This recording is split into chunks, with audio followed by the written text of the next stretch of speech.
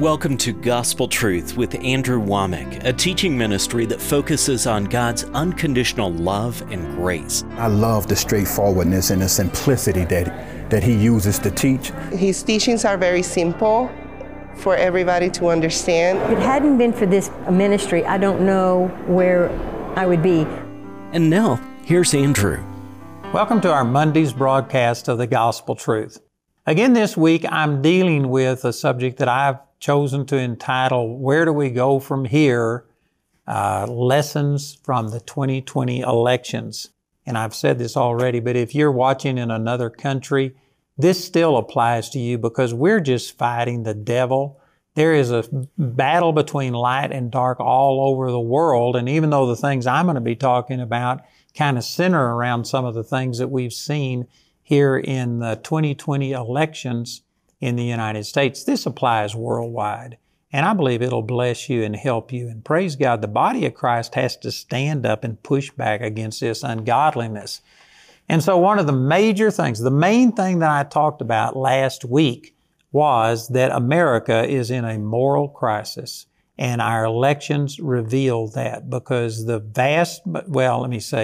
majority of Americans voted against everything that the Bible and Christianity stands for. And that is like taking the pulse of America, and the majority of Americans now have a very weak moral pulse. They voted for abortion even up until and after birth. They voted for transgenderism. They voted for homosexuality. They voted for anarchy. They voted against the rule of law, and on we could go. And I'm not here to sit there and debate each one of these things. What I'm trying to do is to say that here's some lessons we've got to learn, and that is that America is in worse shape than I thought we were. I honestly was hoping for a conservative landslide. While the polls were predicting a liberal landslide, they didn't get that. It wasn't as bad. The pollsters missed it again. I don't know why anybody listens to the pollsters in the first place. So it wasn't as bad as it could have been, but nonetheless, there was over 72 million Americans who voted for things that are completely contrary to the Word of God. And one of the things that it did was shock me. I thought we were going to have a much higher percentage of people that understood the battle and what was at stake and what was going on. But one of the lessons to learn is that things are worse than what I thought they were. And you know, a lot of it is I minister here in the Bible college. I minister when I travel and hold meetings and conferences. And the people who come are people who are believers and they are receiving the Word of God. And man, they are just fanatical and fired up about God and love God. And I must admit, I spend the vast majority of my time around those people. But it shocked me to see how far the nation has gone, because this was the clearest choice between light and dark, good and evil, that has ever been presented in my lifetime. And I was just shocked at how many people chose darkness and evil over light. This is a fulfillment, really, of a prophecy that Isaiah made in Isaiah chapter 5, verse 20, where he says the days will come when they call good evil and evil good, light dark and dark light, sweet bitter and bitter sweet. In other words, everything will be completely reversed. And that's the way it is today. I mean, it is amazing. If you sit there and you want to save a child's life through standing against abortion, then they look at you as you're harsh and you're mean. But killing a baby, that's a God thing. That's a great thing to do. That is the moral high ground. Man, that's calling evil good and good evil. And so anyway, I've been dealing with all that. Last Friday, I used the scriptures out of Ezekiel. It was Ezekiel chapter 3 that I used those verses where it talked about Ezekiel being a watchman on the wall. And God said, it's like if a person, a sentry, a lookout on the wall saw the enemy coming, and if you don't warn the people of that the enemy's coming, well, then they may be overcome, but their blood I will require at your hand. But if you warn them, and if they don't take notice, and follow your instructions, well, then they may still die, but you've delivered your own soul. And he told that to Ezekiel, and I was saying that this is the way it is with the body of Christ, and specifically ministers. It's true of every member of the body of Christ, but it is specifically true of ministers that we have a responsibility to sound the alarm. And one of the lessons that I learned from this election cycle is that even though I've done more than I've ever done, it's encouraged me that, man, I've got to step it up. I've got to speak out and be even bolder. You know, I've said a lot of things last week that I guarantee you are going to get me in trouble.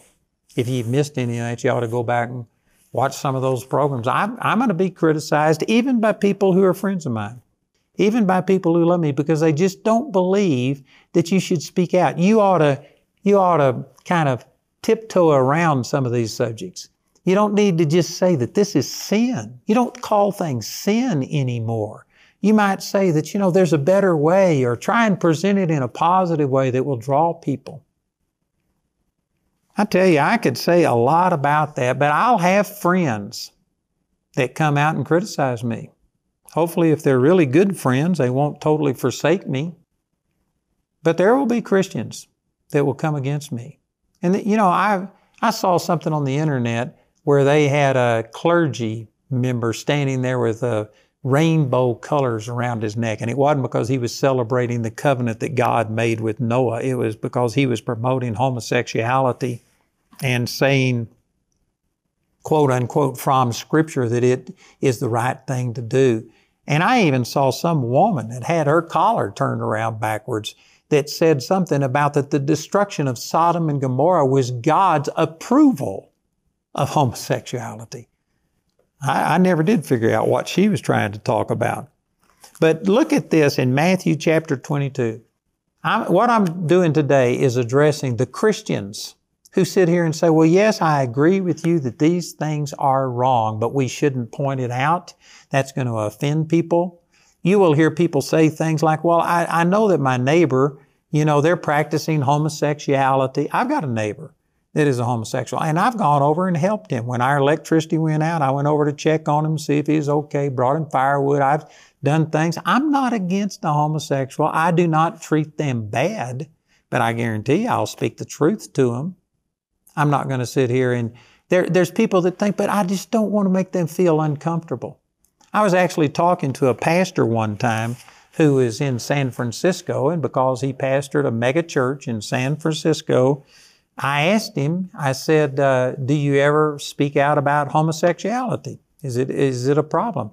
And he said, oh no, God has given me wisdom. I never mention homosexuality. I don't want to say anything that would make a person feel uncomfortable. I want the homosexuals to feel free to come to church, hoping that they will hear the word and eventually they'll get changed and they'll change their lifestyle. And I can understand that to a degree. I don't think that we ought to go out of our way to just confront people and to blast them, and every time they get around that we take that opportunity to somehow or another bring up what we think is wrong in their life. Yes, we do need to love people. But I told this man, I said, let me ask you this about your children in your church. He had a large church, and so he had lots of kids in his youth programs and in his children's ministry and stuff. And I said, do you ever teach them what the Bible has to say about biblical sexuality? What the Lord said about marriage being between a man and a woman, not between two women or two men. I said, do you ever teach your children? And he said, oh, no, we just never mention these kind of things. We don't want to be controversial. And I told him, I said, I can guarantee you those kids are going to public school. And in public school, it's not only being mentioned, it's being taught as an acceptable lifestyle, and they are ridiculing anybody that has a traditional view of marriage and sexuality, and they are having this stuff crammed down their throat. There's some of you that may disagree with that, but I have been in a battle at the state capitol in Colorado on this very issue, and I can guarantee you, if you don't know that this is being taught in schools, it's not because it's not being taught, it's because you are unaware of it. You need to get involved and you need to do something about it. So I told him, I said, I can guarantee you all of these kids are going into public school and they're hearing that this is an accepted lifestyle. that, you know, Susie has two mommies, and that's a book that they use. And I may have gotten the title wrong, but that's the point. And they're being taught these things, and it's being put into their libraries, and it's being promoted as being normal. And I told this pastor, I said, in the absence of anybody who's a Christian standing up and countering all of these lies and deceptions that are being told them, I said, what are these kids going to do? If you don't have a choice, if this is all you hear, if the church doesn't stand up and teach what biblical sexuality is, well, then how are these kids going to have a choice? And he says, well, I never looked at it that way. That just astounded me that a pastor of a church had never looked at it that way. He was just really thinking from his own standpoint. He didn't want the controversy and the criticism. And I can guarantee you there's a lot of Christians today who will criticize you if you stand up and say something is sin and it's wrong. I tell you, I'm a grace preacher. I know some of you, if you just tuned in today, you may wonder about that. But I teach grace as strong as anybody. I believe in forgiveness, and I believe that God loves us independent of our performance. He loves us because He is love, not because we are lovely. And I teach that God loves us and sees us when we're born again. He sees us in our born again spirit and doesn't deal with us according to the flesh. I believe that. And I preach forgiveness and mercy. But that mercy is extended towards those who will receive it as Jesus being their Savior. They first of all have to admit that they have sinned. If we confess our sins, He's faithful and just to forgive us our sins and to cleanse us from all unrighteousness, 1 John 1:9. But you have to confess it as sin. That word confess means to say the same thing. You have to say what God says about it. You can't have a parade and brag about homosexuality and transgenderism and say that this is godly and this is good, and you can't do that and at the same time be confessing it as sin, saying the same thing about it that God says. I believe in forgiveness and I believe in mercy, and God loves you. But He loves you because of what Jesus did, not because of what you're doing. And unless you're willing to humble yourself and acknowledge that you have sinned and come short of the glory of God and accept Jesus and His payment for your sins, accept Jesus as your Savior, well, then God is not pleased with that. God isn't pleased with you if you are out here living in something that is a complete abomination to the Lord. Anyway, I could probably say more about that, but I was trying to get to this verse in Matthew chapter 22. And it says in Matthew chapter 22 and verse 35, then one of them, which was a lawyer, asking Him a question, tempting Him and saying, you know, I've been dealing with a lot of lawyers lately. We've been in a lawsuit against the government, standing for our rights, and we've been ruled against, and I'm just amazed. This was a lawyer that came out against him, parsing words, trying to trip him up, trying to catch him in something. And this lawyer said unto him, Master, which is the great commandment in the law? And Jesus answered him, Thou shalt love the Lord thy God with all thy heart, and with all thy soul, and with all thy mind. This is the first and great commandment. And the second is like unto it, Thou shalt love thy neighbor as thyself. On these two commandments hang all the law and the prophets. And so he was trying to trip Jesus up. Jesus actually went beyond his question and even told him that the first commandment is love God with all your heart, mind, and soul. But the second is like unto it, you love your neighbor as yourself. And people have taken these passages of Scripture and others, like in Matthew chapter 5, where, you know, if somebody smites you on one cheek, you turn the other cheek also. If they take your coat at the law, well, then you give them your cloak also. That you just, you know, you're passive is the way they've interpreted this. And they're totally misunderstanding Jesus, because Jesus is the one that in John chapter 2 made a whip out of these cords and beat the money changers and drove them out of the temple. And then He did it again at the end of His ministry, the last week of His physical ministry here on this earth. He did it during that Passover week in Mark chapter 11 and drove the money changers out of the temple. This shows you it wasn't a flesh flash Of course, Jesus never did sin. He never did anything that was in the flesh. He was totally controlled and dominated by what His Father wanted Him to do. So Jesus didn't sin, but just in case anybody had a question about it, it wasn't something He did on the spur of the moment. It was detailed. It took time to take these cords and form a whip out of it. And He did it not once, but He did it twice. And yet there's people that say, but you're supposed to be passive like Jesus and just turn the other cheek. Well, there was a time that Jesus told us to turn the other cheek, but there was a time that He also drove the money changers out of the temple. There was a time that He told Herod, He says, you go tell that old fox. You know, I was amazed when President Trump called the MS-13 gang members who had been raping and murdering people, and he called them animals. And people just blew up. You can't say something like that. Jesus told Herod, you go tell that fox. He called him an animal. And then He talked about the scribes and the Pharisees. He says, you're hypocrites. You're vipers. You're snakes.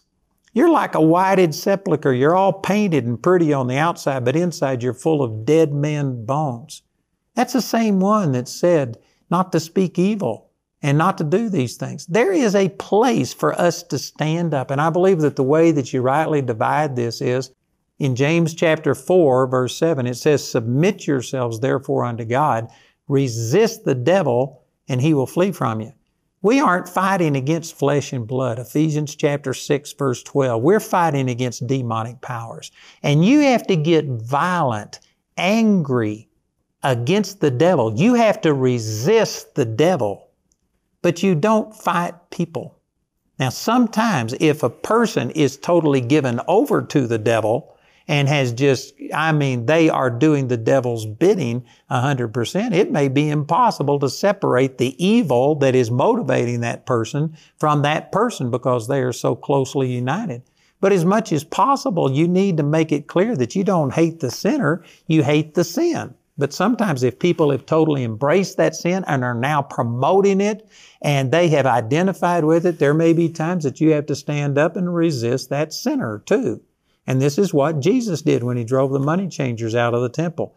But I believe that the way you rightly divide this is that we are resisting evil, not people, but I'm resisting evil. I'm not condemning people, but I am telling people the truth because it's the truth that sets them free. And you have to recognize that the lifestyle that people are living, the things that they're doing, they're evil. They're wrong. It gives place to the devil. And Jesus is a great example of a person who, when He went before Pilate, He didn't defend Himself. He turned the other cheek. He allowed people to take advantage of Him. But boy, when He was fighting the devil, He spoke against those religious spirits. He called them by name. And there's a balance between this. You know, I'm eventually going to get to some other scriptures here. I'll probably have to do it on tomorrow's program. But let me turn over here and share this verse with you out of Ephesians chapter 4 and in verse 26. It says, be angry and sin not. Let not the sun go down upon your wrath. And then the next verse, neither give place to the devil. Did you know most people have interpreted this as God knows that we're just human and that we're going to make mistakes, and so you will get mad. Sometimes you'll lose your temper. God allows that, and it's not sin unless you allow it to go over 24 hours. Just make sure that when you go to bed every night that you get that sin confessed and over with.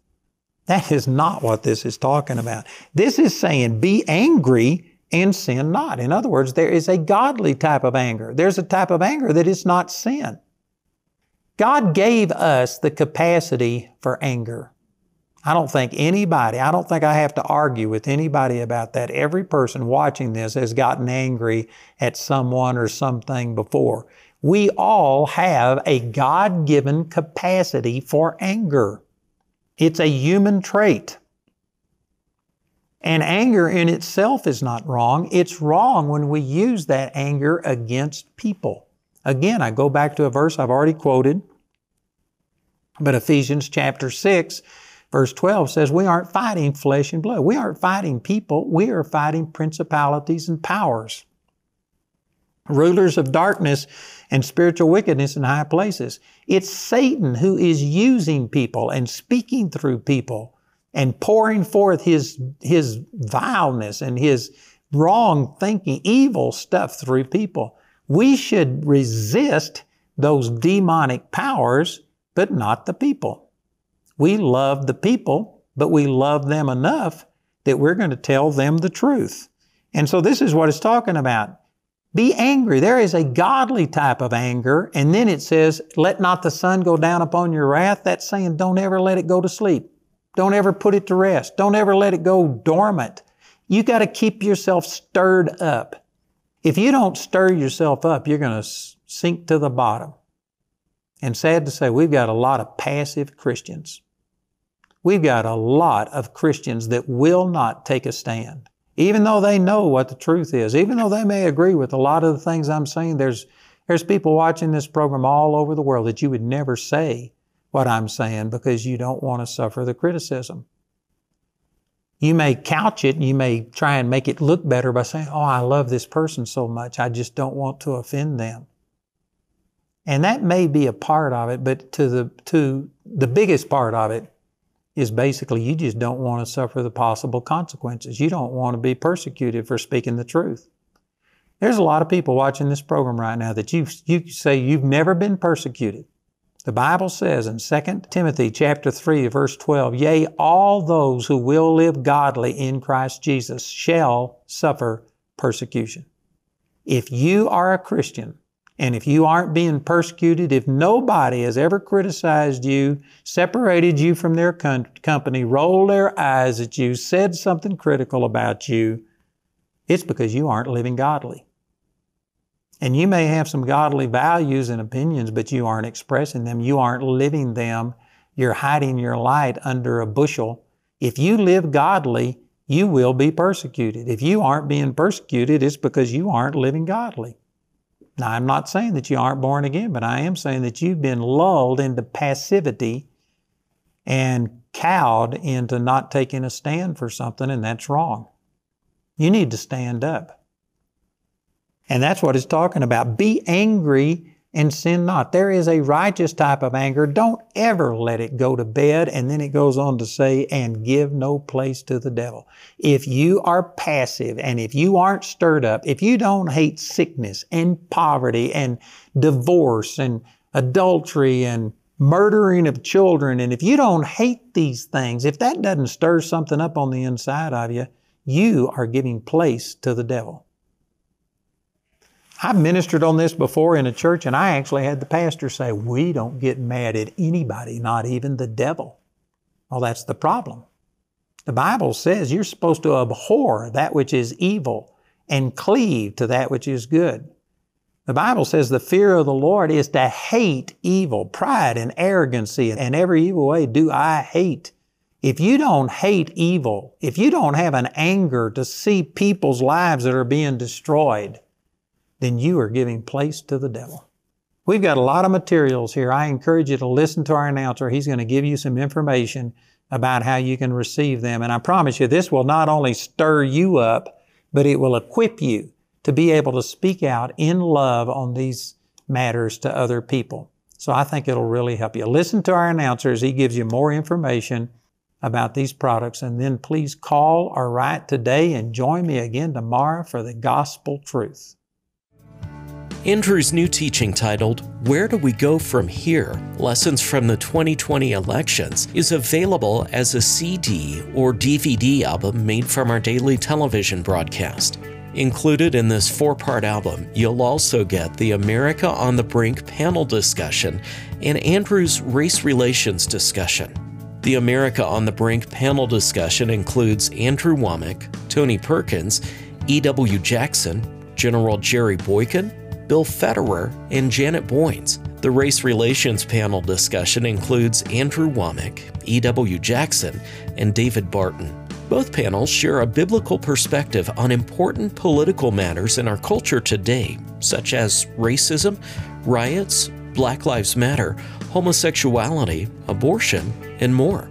On today's program, Andrew also mentioned the theatrical DVD titled In God We Trust. This patriotic DVD features reenactments of significant American historical events along with inspiring musical numbers. Go to awmi.net to see all the ways you can get these products. We want to say a special thank you to the grace partners of Andrew Wommack Ministries. Your gifts make it possible to put free ministry materials into the hands of many people in need. If you're not already a grace partner, we ask you to pray about becoming one today. You can become a grace partner or order resources through our website at awmi.net. While there, you can discover more product details and download additional free resources. Or you can call our helpline at 719-635-1111. Our helpline is open 24 hours a day, Monday through Friday, and from 7:30 a.m. to 6 p.m. Saturday and Sunday. To write us, use the address on your screen. We appreciate your generosity and hope to hear from you today.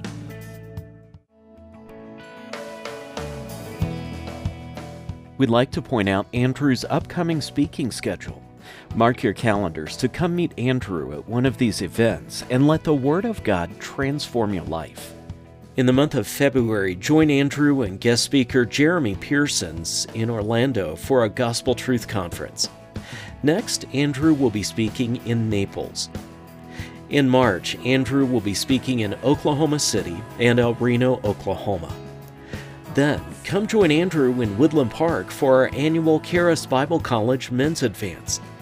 Guest speakers at this event include Hall of Fame and Super Bowl winning coach Tony Dungy, along with James Brown, Emmy Award-winning broadcaster on the CBS and NFL networks, and the CEO of Andrew Wommack Ministries and Charis Bible College, Billy Epperhart.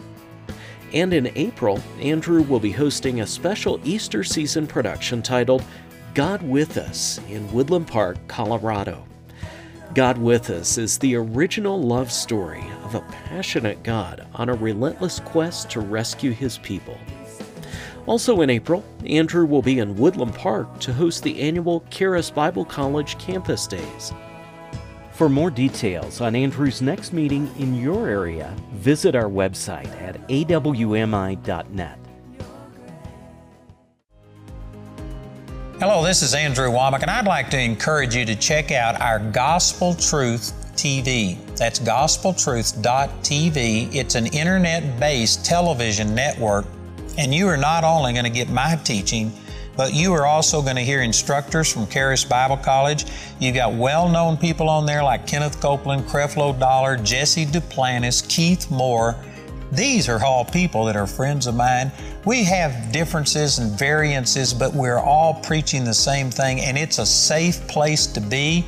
You are going to be blessed. So check it out. It's 24/7, gospeltruth.tv. Did you hear about our website? We designed it with you in mind. Now you can browse on all your mobile devices. Everything is where you would expect it to be, and if you can't find something, the search bar will. It's fast, easy, and it just makes sense. Check it out at awmi.net.